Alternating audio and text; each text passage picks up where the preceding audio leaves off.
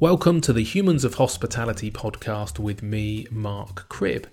We are a week into our semi-release from lockdown, and down here on the south coast, I have to say it has been an interesting 7 days. Clearly the rules on meeting one person at a time out of home are being pushed, and the beaches in particular are very busy, but then it is 24 degrees and beautifully sunny outside. And I would say that most people are trying to maintain physical distancing, but you can fit an awful lot of people onto a 7-mile beach. On a personal level, we've opened our beachfront takeaway, we've created a one-way queuing system, we're using sanitised buzzers so that people can disperse before picking up their food, we've got PPE for the team, and we have 20-minute alarms set for sanitation of all surfaces, and customer contact surfaces are cleaned after every customer. But on occasions, people do queue too close together, or others think we are doing the wrong thing encouraging the public to come outside. And I would implore anybody who sees a business or other humans struggling with the new world not to instantaneously take photos and plaster them all over social media with angry and shocked emojis. Rather, let's try and work this out together.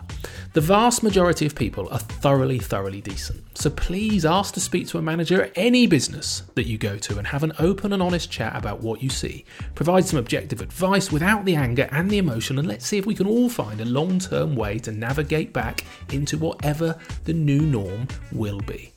One thing it is not is spending the rest of our lives in our houses. Those of us with smaller entrepreneurial end of the hospitality industry are seeing our livelihoods that we have often spent decades building perilously close to full-scale collapse. This is not simply a drop in profit for a few months or a tweak to a bloated balance sheet. This is losing your car, losing your house, losing your assets, maybe having 15 or more years of your life reset, losing everything you have worked for. No more family adventures, kids moving to new parts of town, going to new schools. It really is that real. Yet many of us feel we could open in some guise now. Big terraces outside could be managing physical distancing probably better than open public areas on many occasions. It's hard to limit the people on a beach or in a park, and much easier to limit those allowed into a beer garden or a private terrace. Whilst clearly the health and vitality of all humans and the protection of the NHS is key, it feels like many of us would now like to be given the benefit of the doubt to do the right thing and open some aspects of our businesses with integrity and public safety key, but saving our livelihoods before the summer is over and the business completely disappears. I do hope the government agenda is flexible and moves fast as we demonstrate our competence as an industry. Anyway, I've gone off on a slight tangent, so let's introduce this week's guest. I really enjoyed meeting Philip Eales from Honest Burgers on a previous episode back in December 2019. I was not necessarily surprised, but I was certainly pleased to see the level of obsession and care, and actually the fact that the integrity of the co-founders make the name Honest exceptionally apt. I came away from our chat with nothing but respect for the guys, the business, and what they stood for. And this time it was just Philip, and he was equally as enthralling and honest and happy to speak the truth. We touch on his role of late looking after the out-of-London venues and his 180-degree turn on how those out-of-London venues should be managed. We then get into the impact of the pandemic from charity and long-term integrity, where Philip tries desperately hard to walk the fine line between honesty and political correctness, but comes out with his personal integrity and diplomacy intact. We chat about the National Time Out campaign, and Philip has an eloquent way of explaining the need for an open and symbiotic conversation with landlords, and how the whole economy, not just hospitality, in essence needs a period of hibernation for all, but a fast rebirth afterwards. Honest are out of the pits pretty early with the shift to takeaway, and we look at the financial viability of that, as well as the operational challenges such as PPE required to operate in this new space. All in all, I thoroughly enjoyed our chat and very much hope you do too. If you do, please leave a 5-star review on Apple Podcasts or your player of choice. I know you probably always hear this bit and skip over it or think you'll do it later, but please just pause and do it now. You can do it on your phone, just open the app and follow your nose. Just a 5-star click is great, and if you can write a little something, all the better. It really does help me out. And to leave a tip or buy me a beer, head over to our Patreon page via humansofhospitality.co.uk/donate. Philip Eales from Honest Burgers, thank you so much for being on the podcast today. Hugely appreciated. Where are you? Are you at home at the moment? Or? I am at home. Yeah, I've just got back. Actually, I've been to our head office this morning, so I've actually managed to venture out for the first time in a long time. I'm back home. Amazing. In East Dulwich, sort of Peckham area. Cool. And has that mainly been your life for the last sort of couple of months in lockdown? Have you been working from home? Or? Yeah, no, I set myself up with a little sort of office. I don't really have an office at home, but I set myself up a little station in our bedroom to get away from my two young kids who were kind of running right in the background most of the time. That seems to be the thing. I've done a few of these now, bedroom-based podcasts, and my FD actually refuses to have an office at home because he doesn't want to mix it, basically. So whenever I've been Zooming with him for the last couple of months, he's always been sat on his bed, which has been mildly disconcerting for the first couple of weeks. It's funny. Well, it's funny, isn't it? Like, when I looked around these guys, particularly lots of exec calls I've been having, I'm MD and ops directors, and I feel like I know their houses now, which is an interesting lens. Yeah. I know my FD's nose because he's not very good at holding the computer while he's working, and I got mainly his sort of nose and forehead, which I've sort of probably had enough of. I hope he doesn't listen. No, he doesn't. So that's perfectly safe. Yeah. So for those of you, we had a chat a fair few months ago, long before we knew the utter carnage that was going to impact our industry. But for those who haven't listened or don't know, can you just explain a little bit about what and who Honest Burgers are, please, and your role there? Yes, so I am one of the co-founders of Honest. Started the business back in 2010, technically, down in Brighton, actually, with our little tent set up. But first restaurant 2011. Obviously, we sell burgers and chips. We've got 37 restaurants now, including one Deliveroo Edition sites, a few outside London. And I guess my role at the moment is a good question. I could probably take up a podcast on that alone. But I guess increasingly it's just sort of sitting alongside a very experienced and composite set of exec kind of directors in the business, and trying to just complement their skill sets with a kind of honest lens on everything. Really, that's my job. Yeah, so when I spoke to you, I can't remember what it was, but maybe 6 months ago, you just sort of stepped back into a much more hands-on ops role for a period of time. I think you were covering somebody. Has that all finished now, and are you back into being a grown-up? Well, good question. No, I'm still kind of doing it, actually. So yeah, no, well said. I was I've got this thing about I like being on the front line. I like experiencing kind of jobs. People sort of taking information in different ways, don't they? And I think I struggle unless I'm kind of in there doing it and seeing it and breathing it. So I was doing a regional director role, which is you sit above two area managers who have an area each of about 7 to 10 restaurants. So I was doing that as a fill-in when we last spoke. And actually since then that area has changed, and I'm actually more involved in the out of London sites. So I'm kind of still doing a bit of an RD role. I've got one area manager underneath me, Victoria, and we're looking at the 7 out of London sites, which is really it's really interesting because we wanted to we thought we'd group them together as one big area rather than tagging Liverpool onto a London area and Manchester onto a London area, which is the kind of standard go-to setup as I understand it. We felt we'd have a better chance if we put them all in one place. Is that working? It was. It was, yeah. I was going to say, yeah. I think it was actually. I think if you'd asked me 2 years ago, expanding out of London, I was obsessed that we made sure every single member of that team felt part of the London setup. Obviously, we're a London-centric business. I was obsessed that we've got to bring them down. They've got to do everything the London guys get. It's all got to be the same for them. It's really important they feel connected. And actually, I've done a huge 180 on that now. I actually think what we should be doing is celebrating the fact that they're not in London and they don't want to be in London. If they wanted to work in London, they'd work in London, but they don't. They want to be in Manchester or Brighton or Reading. So the thing that those 7 restaurants share is the not Londonness. And by putting them together, we saw an instant kick, I'd say, on culture between them, where it's like, yes, great. I don't want to come to London all the time. Let's let's talk about how we embrace what not being in London is about. That's interesting. Yeah, and I really stand by it. And I think we were a month into it, and then Corona obviously hit the world. So, Because one of the things you're known for, and one of the things that really impressed me is the fact, you've got 37 venues, but you would never know that. And particularly, I suppose, you put a lot of work into your local beers and some of your local suppliers, and deliberately trying to make it feel like it's not too big, I suppose. So was there a particular trigger that made you shift to that sort of, not London-centric perspective, I suppose? I think it's all part of the same conversation, and you're spot on. I mean, we're obsessed with being anti-chain to a fault sometimes, probably, but I loved it. I love it. In fact, and obviously you do. I love it when people are surprised when I tell them we've got 37. I think it's brilliant. It means that we're striking that right tone. It was all intertwined. It's all part of the same project, which is actually saying that these guys in London, out of London, don't want to be in London. Let's embrace it. They have to be managed differently. Like, we can't expect them to jump on a train for 2.5 hours every time we have a team meeting. It's not reasonable. So we just had to change our ways of working a little bit. Nice. Well, you certainly had to change your ways of working a little bit more now. So let's sort of start to focus a little bit. If I can take you back to March, and I guess I'm interested particularly in that week, because I remember it very vividly. We had those sort of 3 or 4 days, I guess, when Boris had come out and announced to the nation not to visit bars and restaurants, but this was sort of pre-furlough and the support packages. Do you remember that week, and do you remember how this played out, and how you were sort of feeling personally, and what your sort of thoughts were on the impact on the business during that period?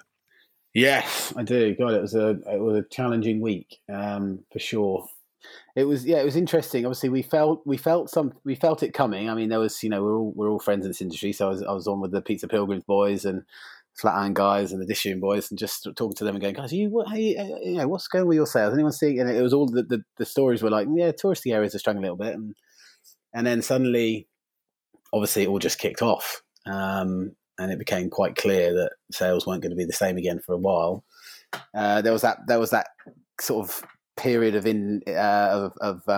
vagueness, wasn't there, from the government, where they said that we probably shouldn't open, but it's our decision, which was really helpful from kind of obviously insurance points of view and stuff like that. But I think at the point at which Boris Johnson came out and said that, I think an hour later we'd closed all our restaurants for eat-in. We were kind of waiting for him to tell us. And then, we had this horrible period of thinking, well, we listened to that message from Rishi Sunak, who said, help is coming. We're going to sort you guys out. Just bear with us. And I think it took, don't quote me, was it 3 or 4 days between shut your doors and Rishi coming out with the 80% package.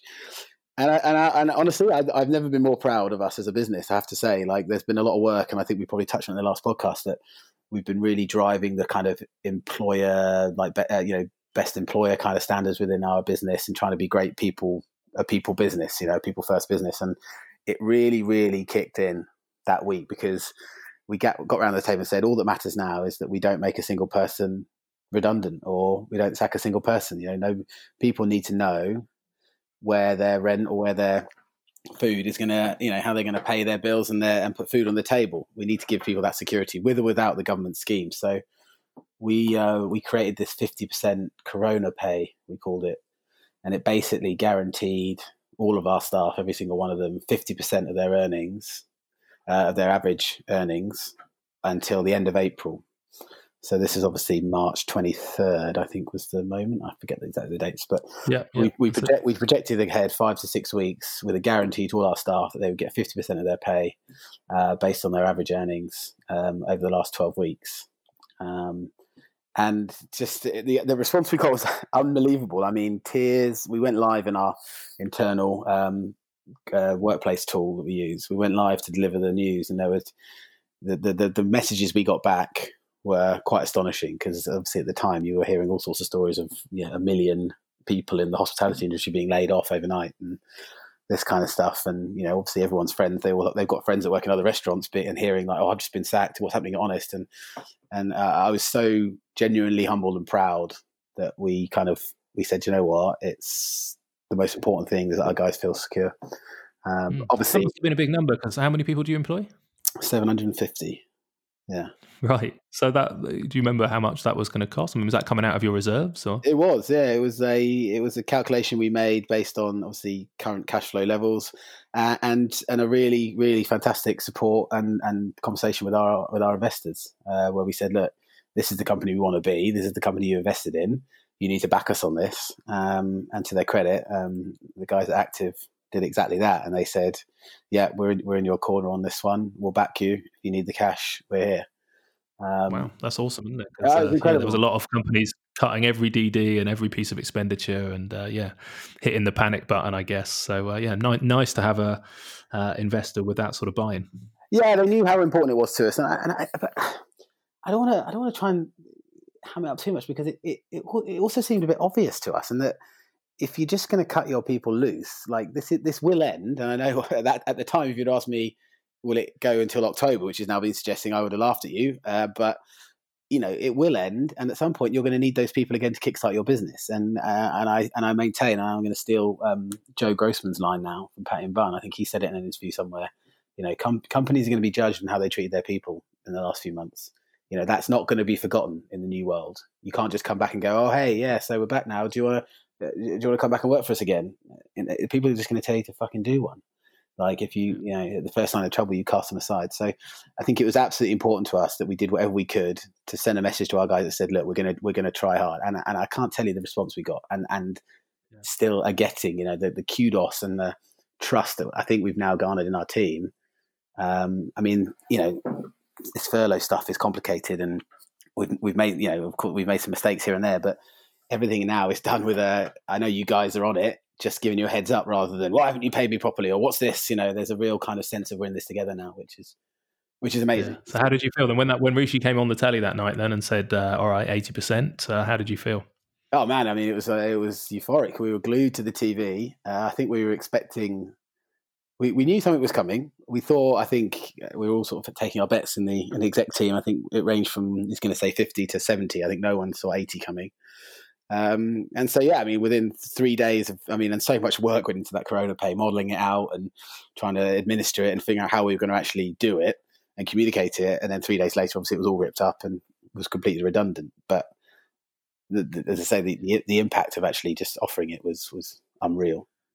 Yeah, I think so much of that probably 10-day period was never have I made more decisions faster and then rip them up again. Even that weekend where a little bit different because we're not in London and it was Mother's Day weekend and the forecasts were good and we were like, right, we're probably going to be closed from Monday, but can we trade one last weekend? We had a few hundred people booked in across the group for Mother's Day, and we thought we would get through that. And the speed we were making decisions, and then luckily at least it was the Friday night and not the Saturday morning, because we probably had a couple of grand's worth of stock arriving on the Saturday morning that we did manage to cancel on the Friday night. But my goodness, what a crazy period that was of constant. Oh, it's hilarious. Swing. We were like saying, there was a thing that was like, well, whatever text you're sending now, whatever message you're sending now is a kind of, here's what you think might happen. Just let's look at it again in a week's time and just have a good laugh. Because I remember when it was starting to kick off, we were like, right, how do we get hand sanitizer? How do we make sure that we know if our staff have got it? What are we going to do if someone gets it in our restaurant to stop it spreading and getting that person out of the business? And then it was like, well, that's actually completely redundant, because we 5 days later we closed all our restaurants. It was like the way things just spiraled. It was just hilarious, to the point where we were like, we're having a conversation again. Well, this is what we're saying right now completely irrelevant in 12 days time. So we started talking about like a 12-day business, where we just go, well, they'll just go take 12 days at a time and we'll see where we're at. Yeah, and even 12 days was excessive. 12 hours sometimes. We were making decisions in the morning and completely changing them by the evening with regards to opening hours and all that kind of stuff. But I certainly opened a fresh beer when Rishi came on the telly and tipped him. So it was good. He did save us. So you'd modelled all the way through then to the end of April, but at that point, like you say, none of us expected this to carry on for this length of time, I suppose. At that point, you were confident then on the success of the business, and when you were doing these models, how far ahead could you predict that you could survive for? And as it's gone on a week by week, and now we're sort of seeing it roll into months forward, have you had to change that, make any more cuts, and how long can you continue this trajectory, I suppose, and be comfortable that you can come out the other side? Well, I think that in the spirit of what we were just saying, I can't give you too many projections going forward, but I'll do my best to indulge it. No worries. I'm not asking for a date commitment, but just in general. I had a spreadsheet running with probably 25 different scenarios and different models of half open, fully closed, don't open till next April, open 2 days a week, and I'm just wondering, what that process of forecasting is always a dark art, but in the current situation, just some ideas around, how you're doing that, I suppose, and how you think it might pan out going forward. I think, with the Corona Pay in the first instance, we sent out a salary sacrifice bot as well for people. So, there was discussions around, to kind of make that Corona Pay work until the end of April and beyond. There was a need to kind of gain a 25%, I think, across the board salary sacrifice. So the Corona Pay was geared towards the hourly staff and restaurant staff, and then there's obviously all the central support guys. So we first of all made a decision that we weren't just going to impose a 25% everyone. We were going to ask people to contribute. We felt that was a better way to do it. Everyone's circumstances are different. Some people could say I can do 50, and other people can only do 5, and that's just fine because of whatever your scenarios are at home. So we did that and I think we got to a 30% actually, which was really good. So that was kind of a commitment that helped us model out that end of April package. And then obviously with furlough now, we're in a position where at the moment, I think, I don't remember how many staff left on furlough, probably about 600 left on furlough at the moment. We've reopened 22 restaurants now for delivery only, which has taken about 130 people back out of furlough. So I think, for the time being, obviously furlough can carry us through, but we're obviously all thinking about a situation where furlough ends and what is the trading situation at that point? And do we feel like in October, if that's ends up being the end date, do we feel like we're going to be back to normality for trading? I absolutely not. I just can't see it. Even if eating is allowed, I don't think you're going to see normal trading levels for a while. Certainly not until the new year, at least, I'd say. So have we completely eliminated the threat of redundancies or laying people off? Absolutely not. And I'm happy to say that out loud. And even if our staff are listening to it, they'll have already heard this. I think again, one of the products of our kind of behaviour in those first few days is that we've got to a point where we don't shield anything from them anymore. Well, not so much saying that we did necessarily before, but there's always a bit of a filter, isn't there? And I think we've tried to kind of shed those filters. So, our staff are very much aware of what we're up to right now, and that is, we're trying to create revenue streams away from burgers to create jobs. It's as simple as that. We're looking at sort of Honest at Home DIY kits, which went out a couple of weeks ago as a little mini kind of project. We had 250 that we gave away, that we sold for charity, but we're thinking, can we get those up and running? And that could get another 10, 15 heads out of furlough to manage Honest at Home. And could we sell sauces and stuff like that? So there's a kind of retail arm of the business we're looking at now. Can we do anything else on Deliveroo from a virtual brand point of view? We're exploring a few avenues there. And just trying to think of funny ways, we're talking to Secret Cinema at the moment. They've got a project that they're working on, and maybe there's a link up there for us. So we're just trying to find as many possible ways to get creative, to create roles, with the mindset, obviously, that normal trading isn't going to resume for a long period of time. Yeah, no, I've shared that journey. We launched a drive-through at our hotel, which was the only sort of venue that we had a car park 2 weekends ago. And again, just trying to think, how on earth, are we going to come out the other side of this? We're fairly lucky on the seafront that we can open and do a little bit of takeaway. So we're going to reopen that tomorrow, but it's absolutely negligible. But the hotel was this sort of pre-order, prepay, pull into a car parking space at your allocated time, food goes straight in the boot and off you go. And all of this is just tiny little ways to try and keep some people employed, because like you, I don't really see us coming out of this until next spring. And the problem for us is we're very much in a tourism sort of seaside town, so we make all of our money in the summer, and that's what gets us through the winter. So and the weather has been absolutely immense. I know, yeah.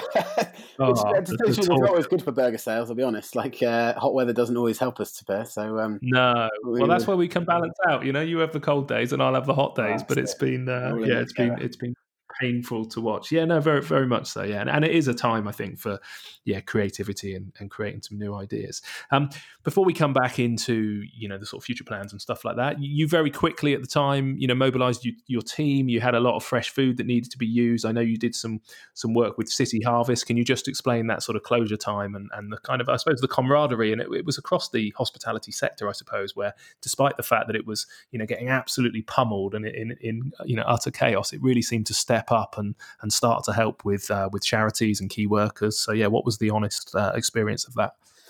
Yeah, I think like everybody else, we felt like if we can do something, we should. And I'm going to be bullish here and put my neck on the line a little bit and say what I think probably a lot of people are thinking. And we had stock to use, right? So I don't want to see that stock going in the bin, so we're going to use it up. And we want to do the right thing. We want to support the NHS. We want to try and feed people, but there's selfish reasons for doing this stuff as well. Does that make sense?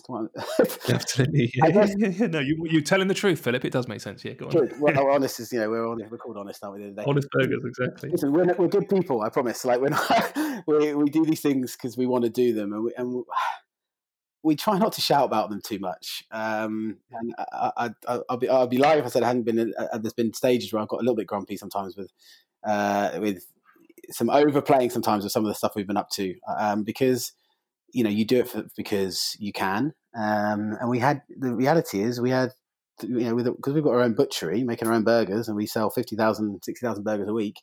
We had about 2 days worth of meat in our fridges, and I mean like 20 kilo honks of chuck steak and rib cap. So we had a heck of a lot of meat, and we have our own bowl chopper. So what can we make? A shitload of lasagna and bolognese, right? So it just made sense to us to start ploughing through it. Obviously, we'd furloughed a lot of people, and in the interest of, particularly at that stage of just keeping people in their homes and making sure our staff were safe, we only had really myself, Tom, and a few other of the exec that we could really lean on. So a sort of team of 5 of us got in our prep kitchen and just started making up a load of bolognese and a load of lasagnas with the potatoes and the meat that we had left, which was an amazing thing to do and the right thing to do. I guess what I'm getting at now is that, and I want to assure you and your listeners that the challenge, the gauntlet is now laid down. Which companies are still going to be doing this in a year's time? Who's going to still be trying to link up with City Harvest, or they're local. Maybe not so much the NHS, because I think we've got to be really wary that we don't treat the NHS like a charity. But who is going to continue those relationships? And I think that's certainly the challenge I've laid down within our business.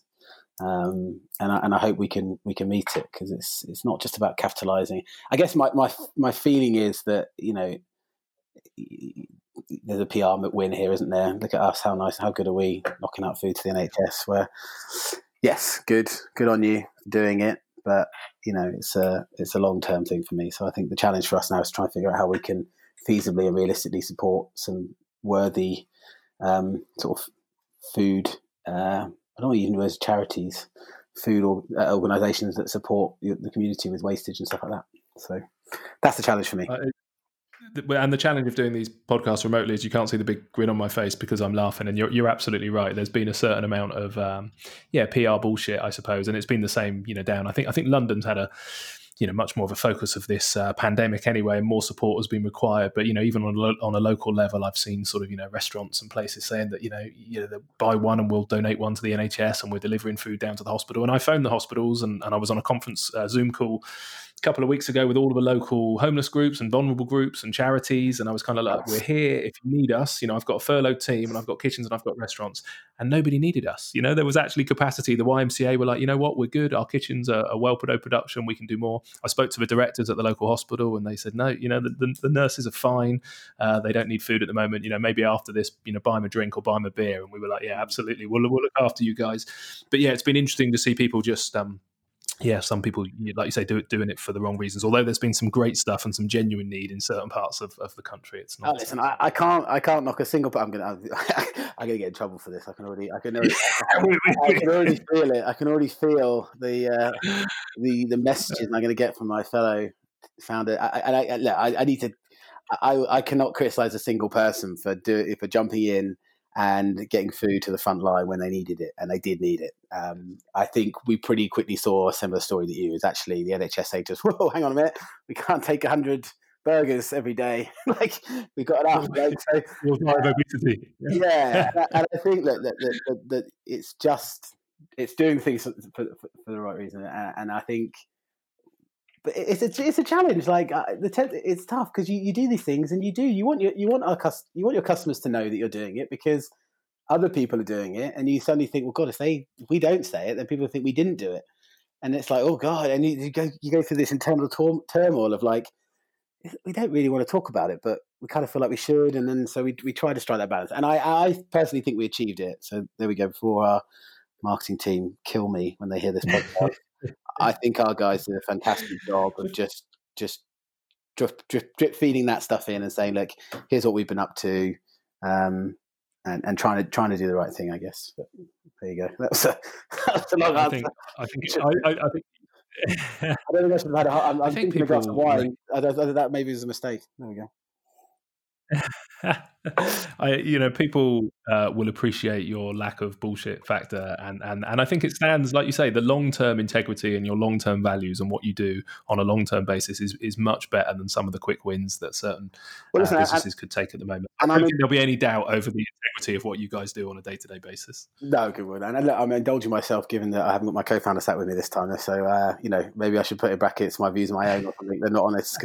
No, I'm very opinionated on charity, and honestly, I can see my co-founder Tom now with his head in his hands. But Bob Geldof stood on the stage for 20 years and hasn't made a blind bit of difference. So we're honest. We've always had a philosophy pre-corona. We've always had the philosophy that actually, if we're going to do this kind of work, we're much more a hand up, not a handout kind of business. We don't like just raising big sums of money and just giving it to big organisations. If we're going to do charity, we try and do it locally. We give it to like a Scout Hut, or we work with people like Working Chance, and we take which takes women out of prison, and we get women back into employment. And we've got about 15 to 20 ladies in the business right now. And I don't like calling that charity because it's not charity. That's a hand up. That's as an employer, we now have an opportunity as a larger employer to create opportunities for other people that don't have them. And that for me is exciting. So we've always had that approach, honest, that we like to kind of try and do hand ups, not handouts. Which I guess is where some of that my reticence came from. No, I agree, and it's one of the key things. Don't know you guys well, but we've met, and now this is our second conversation. But I really came away from our last chat, and I'm sure there was a part of the podcast where we discussed, what came first, the honest name or you guys and your approach and your integrity, because all the way through it, it really stands out, I suppose, that you're not part of the bullshit. You do the right things for the right reasons because because it genuinely is the right thing to do. So I don't think there'll be any doubt of that. I don't think you're going to be in trouble anymore, Philip. I think we can move on. Thank you. Okay. Good. All right. I promise. So actually, one thing you mentioned a little while ago, you mentioned the word insurance, and it's been quite interesting, I suppose, across the sector, the lack of insurance. And I just wondered, have you had a more positive experience? Because you mentioned it with regard to being told to shut or not shutting. Are you one of the very few that might be insured, or is that dead in the water? I think this is going to sound remarkable, isn't it? I'll just stick with this vein now. I think we got it. Yeah, really? I don't know 100%. I know we'd applied for for it. I think we spoke to and obviously, they're doing whatever they can to wriggle free. But the last noise I heard on it was that it was looking positive. And to tell you the truth, that was probably about 4 or 5 weeks ago, and I haven't actually asked a question since, to tell you the truth. So without pulling up the cash flow balance sheet, but no, I think we're good for it. Yeah, I think our insurance company is going to pay out, and some of the government schemes as well have kicked in for us, which is good. Okay, good. Well, fingers crossed. Jack Stein was the last guy that I chatted to in depth about insurance, because he was one of the few where they'd actually paid specifically for pandemic insurance, and it was really expensive. And they thought they were going to be covered, but even they were having some legal challenges with it. So I need to follow up actually and see how he's getting on. But he was sort of part of the 1% of the industry that was being represented, because for most people it had failed. But I'll chase that up. So good luck. With regards to government support, obviously some of it has been fantastic. Do you think there's anything else the government need to be doing? Have you been part of the sort of JD and the Hospitality Union campaign have been talking about 9 months rent free, and there's been talks of VAT reductions? What's your thoughts on all of that? No, I think he's bang on. I'm not personally involved in that WhatsApp group that a lot of founders, and I know a few people in our business are. So we're kind of, I'm in it indirectly through those guys. So honest as well. I think he's spot on. The big. The reality is, obviously we don't have, a lot of restaurant businesses right now don't have the capital to pay rent, but we also want to be good citizens, and the landlords have got their own bills to pay, right? So no one wants to put someone else out of business, and I think that conversation only works if it gets filtered all the way to the top. So this kind of national timeout is the hashtag, isn't it? I think it's absolutely essential. I think if the government can ease the burden on our landlords, then that can trickle down to us, and I think we can all, in theory, just bounce back. Which is, I mean, I felt that from the word go, really, that if everyone could go into kind of hibernation and we just have to kick start again, press the start button again, then there's a chance we can come out of this relatively unscathed as a economy, not just an industry. So yeah, I think that's definitely something we need to. And our property director put something in our group yesterday. It looks like we had a bit of a breakthrough on that. So I was going to say, with 37 venues, you must have lots of different landlords, also across different parts of the country. How are they responding? Is it a real mixed response, or is it genuinely positive? I'm not going to lie, it's a mixed bag. We've got 40 landlords which we deal with when we factor in our prep kitchen, our head office, and another property which we sublet. Without looking at the sheet again, I think it ranges from we totally get it to we're taking you to court. I think we're dealing with a myriad of responses at the moment, and I think obviously it's just trying to reach a sensible point with all of them, and the truth is we're not here to be arseholes. You know what I mean? We're not. We don't want to put anyone out of business, and we're not. It's not about that, but it's about trying to keep the business alive at the end of the day. It's just it doesn't feel like rocket science, does it? No money in, no money out. But different landlords are responding different ways, and I think as an industry we get their challenges as well. And it's not saying, look, it's us against you. It's saying we should be in this together, but it is going to take teamwork to come out the other side of this. Totally, and I think that's what this Jonathan Downey's effectively saying, isn't he? Really, he's saying that let's get this right to the very top and get this trickle down from the government, and then we can all just kind of shake hands and hibernate. Yeah, absolutely. So you've started to reopen your doors. You mentioned 22, I think you said. Have you had to make a lot of changes to sort of, cope with what's it called, COVID secure and physical distancing and all that kind of stuff? Big changes to the way that you're operating, and how's that going? Because you're probably ahead of, quite a lot of other people in our sector. Yeah, big changes. Obviously, the first thing we did was, instead of just putting teams back in the restaurant they were in, we used some tech. And honestly, the technology we've been using has really helped us recently, I have to admit. And it's a decision we made a year ago, which is really great. They're coming home to roost now. The decision to put Workplace in, for example, the Facebook internal comms tool. And through that, we use something called the Bot platform. And so we, first thing we did was made sure that we're getting staff back into restaurants that they live closest to. Because it's not always the case that your GM in Peckham actually lives closer to the one in Greenwich, for example. And, it's not something you think about in the old world, but in the new world, it's very important that we're trying to minimise transport time for the guys. We also did it completely on a voluntary basis. So we didn't tell anyone that to work. We put a message out and said, if you want to come back to work, let us know. And from the people that said yes, we sort of triangulated their postcodes and figured out which restaurants they were closest to. And then that informed our decision on which ones we could open. Obviously, we had a list of the ones that we thought would make the most profit and were the most desirable to open. And we tried to triangulate people's locations to those as best we could. We asked some obviously some health questions around trying to establish how many of those people feel like they've had it. And then obviously within the restaurants, we've put in a number of measures around social distancing, PPE, additional checks for the staff. I mean, all staff have to they get their temperature taken at the start of every shift, and anyone over 38 degrees is sent home. So all those measures that the government advised, and obviously in the last couple of days they've just released even more information, which I literally was in a meeting about that today. So I think there's a few extra little bits we're going to bring in. Looking at face masks, I think have just arrived for all our staff in the kitchens, because it's very difficult, obviously, to social distance completely in the kitchen. So I think we've upped our game on PPE to help with that. Yeah, no, it's challenging, I think, isn't it? Kitchens in particular, and I guess it's the sort of ABC team and trying to get people not to cross over as much as possible and stuff like that. And I sympathise with the chefs. Some of them are my team who are just going back as well. Some of them are happy to wear the mask, but in a hot kitchen environment, those masks can be pretty stifling and stuff. So it's going to be interesting to see how it pans out from an impact on the business. I mean, how much of your customers would be dine in, and how much would be taking away anyway? Were you predominantly dine in, or was it pretty even? Oh yeah, no, we were never a company that embraced delivery. I've never been the hugest fan.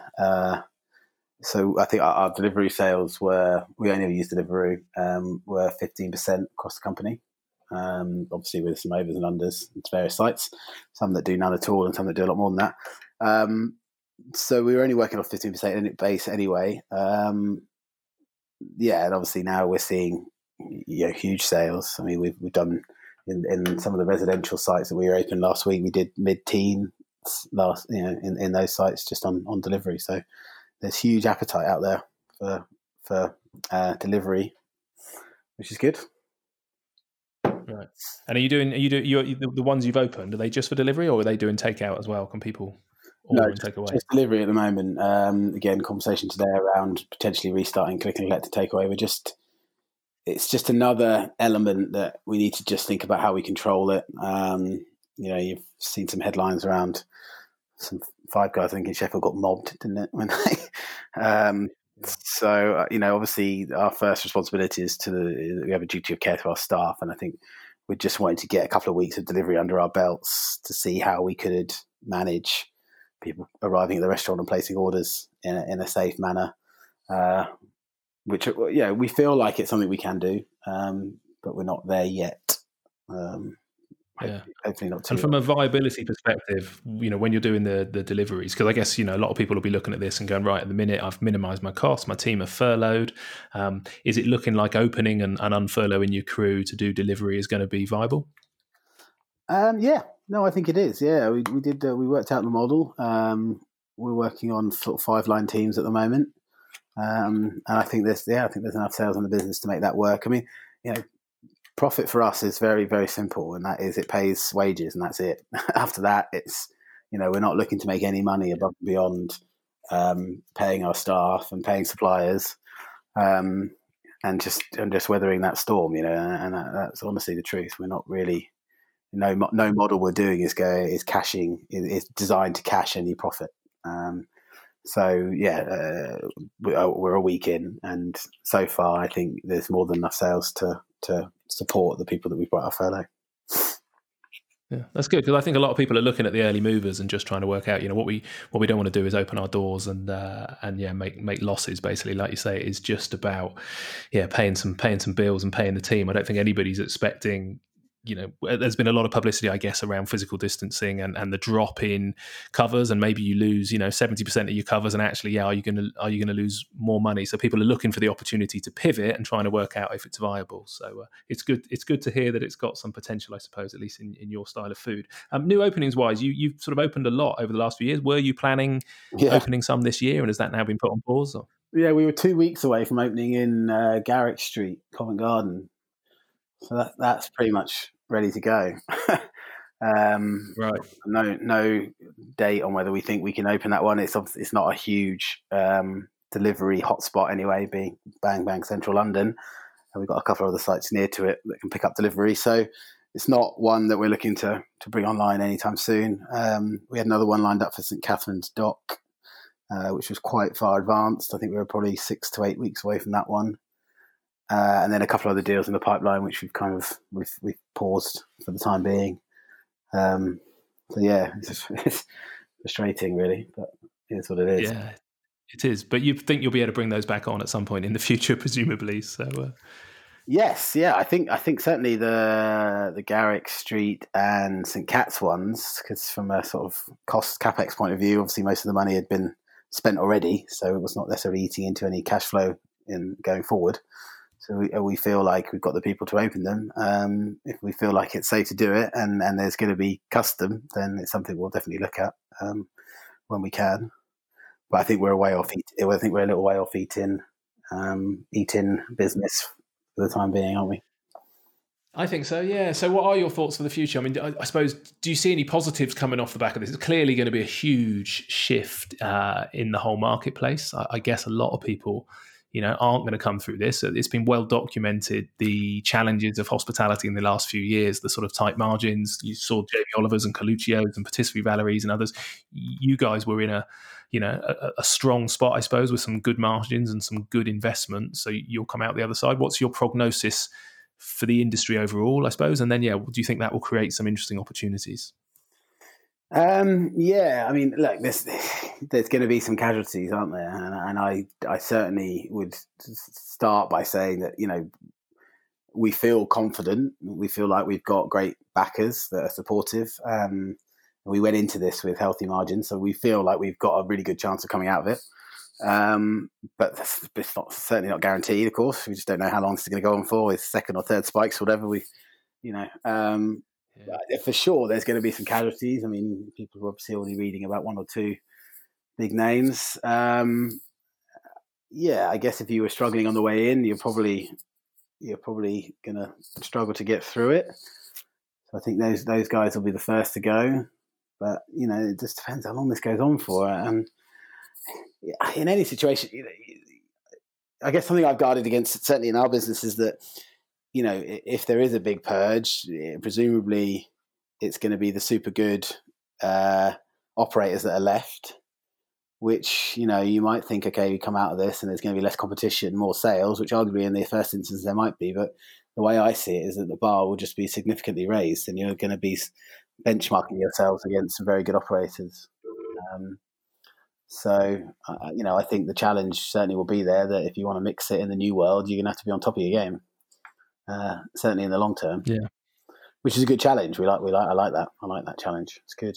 I want to, we want to go up against as I mentioned before, the Pilgrims boys and the guys that are out there doing great things. Great food, great concepts. Good people. So those are the people that you want to match yourselves against, and I think there's going to be plenty of them in the new world. So for me, the bar is going to be significantly raised, and it's going to be, the transition between now and whatever the getting back to normal, whenever that is, or whether, if there ever is. It's just trying to understand what that looks like, really, isn't it? And how you navigate the new normal, as people are saying. Yeah, 100%. Yeah, no, I think you're right. I think there's an inevitability that we'll get back to normal eventually. I guess it's just a period of time, whether it's a few years, whether it's 1 year, whether it's 6 months. And I guess vaccines and all sorts of variables that far more intelligent people than you and I are hopefully chewing the fat on. And we won't attempt to do it on this podcast. But I guess hospitality's been around for thousands of years, hasn't it? And I'm sure it will come back. And I do feel like, the industry needed some sort of reset, in the fact it felt like it was an oversupplied market in the last few years. It felt that margins were too tight. Food costs, staff costs had gone up at quite some pace, and there was a lot of people in the industry struggling. However, I don't think anybody, needed or foresaw anything quite as catastrophic as this. But I do hope the right, a number of the right players come out at the other side of this, but I also hope there's a bit of a gap in the market for, those community venues and local venues, I suppose, to stand strong, or at least the ones that, support the local markets and absolutely, all those awesome local beers that you sell. Absolutely. I think okay. It's really important. Yeah. Anything else? So thank you for sparing the time. I appreciate how busy it is, and thanks for being honest and candid. Sorry for discussing any awkward subjects. I hope you don't get too big of a bollocking, Philip. But is there anything else pressing that you're seeing going on? Any other views, I suppose, on what's happening that you'd like to share? No. I guess I was going to just expand on. I think your point there. Really, you kind of alluded to. I think you seem to allude that I think there's something that the industry needed, and I think I would agree with you that remember the glory days when we were just talking about Brexit, going back to those times. There was this whole hospitality proud thing started going around, and I got a bit grumpy about it, to be honest, and I still am, because I think something that Brexit has made, that the immigration stuff is going to force a lot of restaurants, was forcing restaurants down, was that we don't as an industry, we're not covering ourselves in glory, and we've got to drop our egos. We've got to stop pretending that we're this amazing place to work and that we're just this, everyone loves it, because the reality is they don't, and I'm a bit fed up of hearing people say it, to be honest, within our industry, because they say the first route to solving your problem is admitting you've got one, right? And the hospitality industry has the worst record for mental health. We expect long hours. It's low paid. It's transient. It's sex, drugs, and rock and roll, as our head of people calls it. We surround people in alcohol, and we all know the kind of reputation that hospitality has. And I think we can't expect in a post-Brexit world, and certainly a post-Corona world, that these English kids coming out of university or college are going to be interested in working in that business. So I think we've all got to adapt. And we were having those conversations pre-Corona, and I think if anything, it's only been amplified now. And that the truth is, I guess I'm not hospitality proud all the time, because we point that lens at ourselves, and this is the journey we've been on. I think we touched on it last time we spoke on the last show we did with you, in that we've got to start looking at ourselves and treating our people better, and looking at ways to PR our business better. Otherwise, we are going to be in a world of pain. When Corona finishes and immigration Brexit kicks in, we're going to be in a world of pain if we stick to our current ways. And I guess we've got to stop saying things like, what an amazing industry it is and everyone wants to work in it, because the truth is they don't, and it isn't at times.